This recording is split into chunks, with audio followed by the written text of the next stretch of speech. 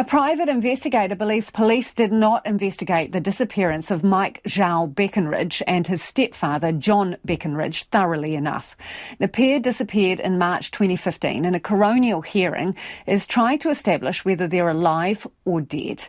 Our Christchurch reporter Adam Burns was in court. In closing submissions, the police's lawyer, Deirdre Elsmore, argued both Mike and John Beckenridge died by murder-suicide by driving off the cliff in the Catlins. It's important in this context to consider John Beckenridge's personality, his relative dysfunction prior to the change in custody, and the clear change in his personality that was witnessed by a number of witnesses. Mike Beckenridge was just 11 years old at the time. The car was found at the bottom of a cliff in the Catlins. 2 months later, their bodies have never been found.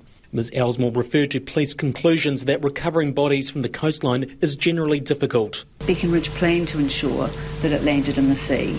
He planned to ensure that bodies would not be found. There's no mystery, and I think this is a question mark in relation to this matter as to why were they not found, but that isn't a mystery based on the evidence. But Mike Beckenridge's family believe there are unanswered questions and that the pair are still alive. The family's private investigator, Mark Templeman, says police evidence on the vehicle crash is incomplete.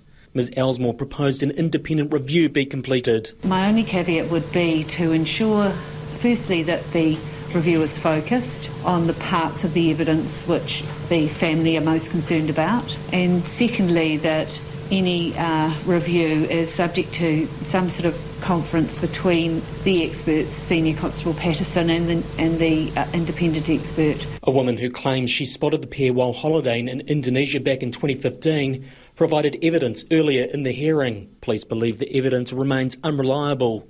Mr Templeman says it is dangerous to conclude that the pair are deceased. I submit that this investigation remain open as sightings are still being received and have not been investigated by the police inquiry team.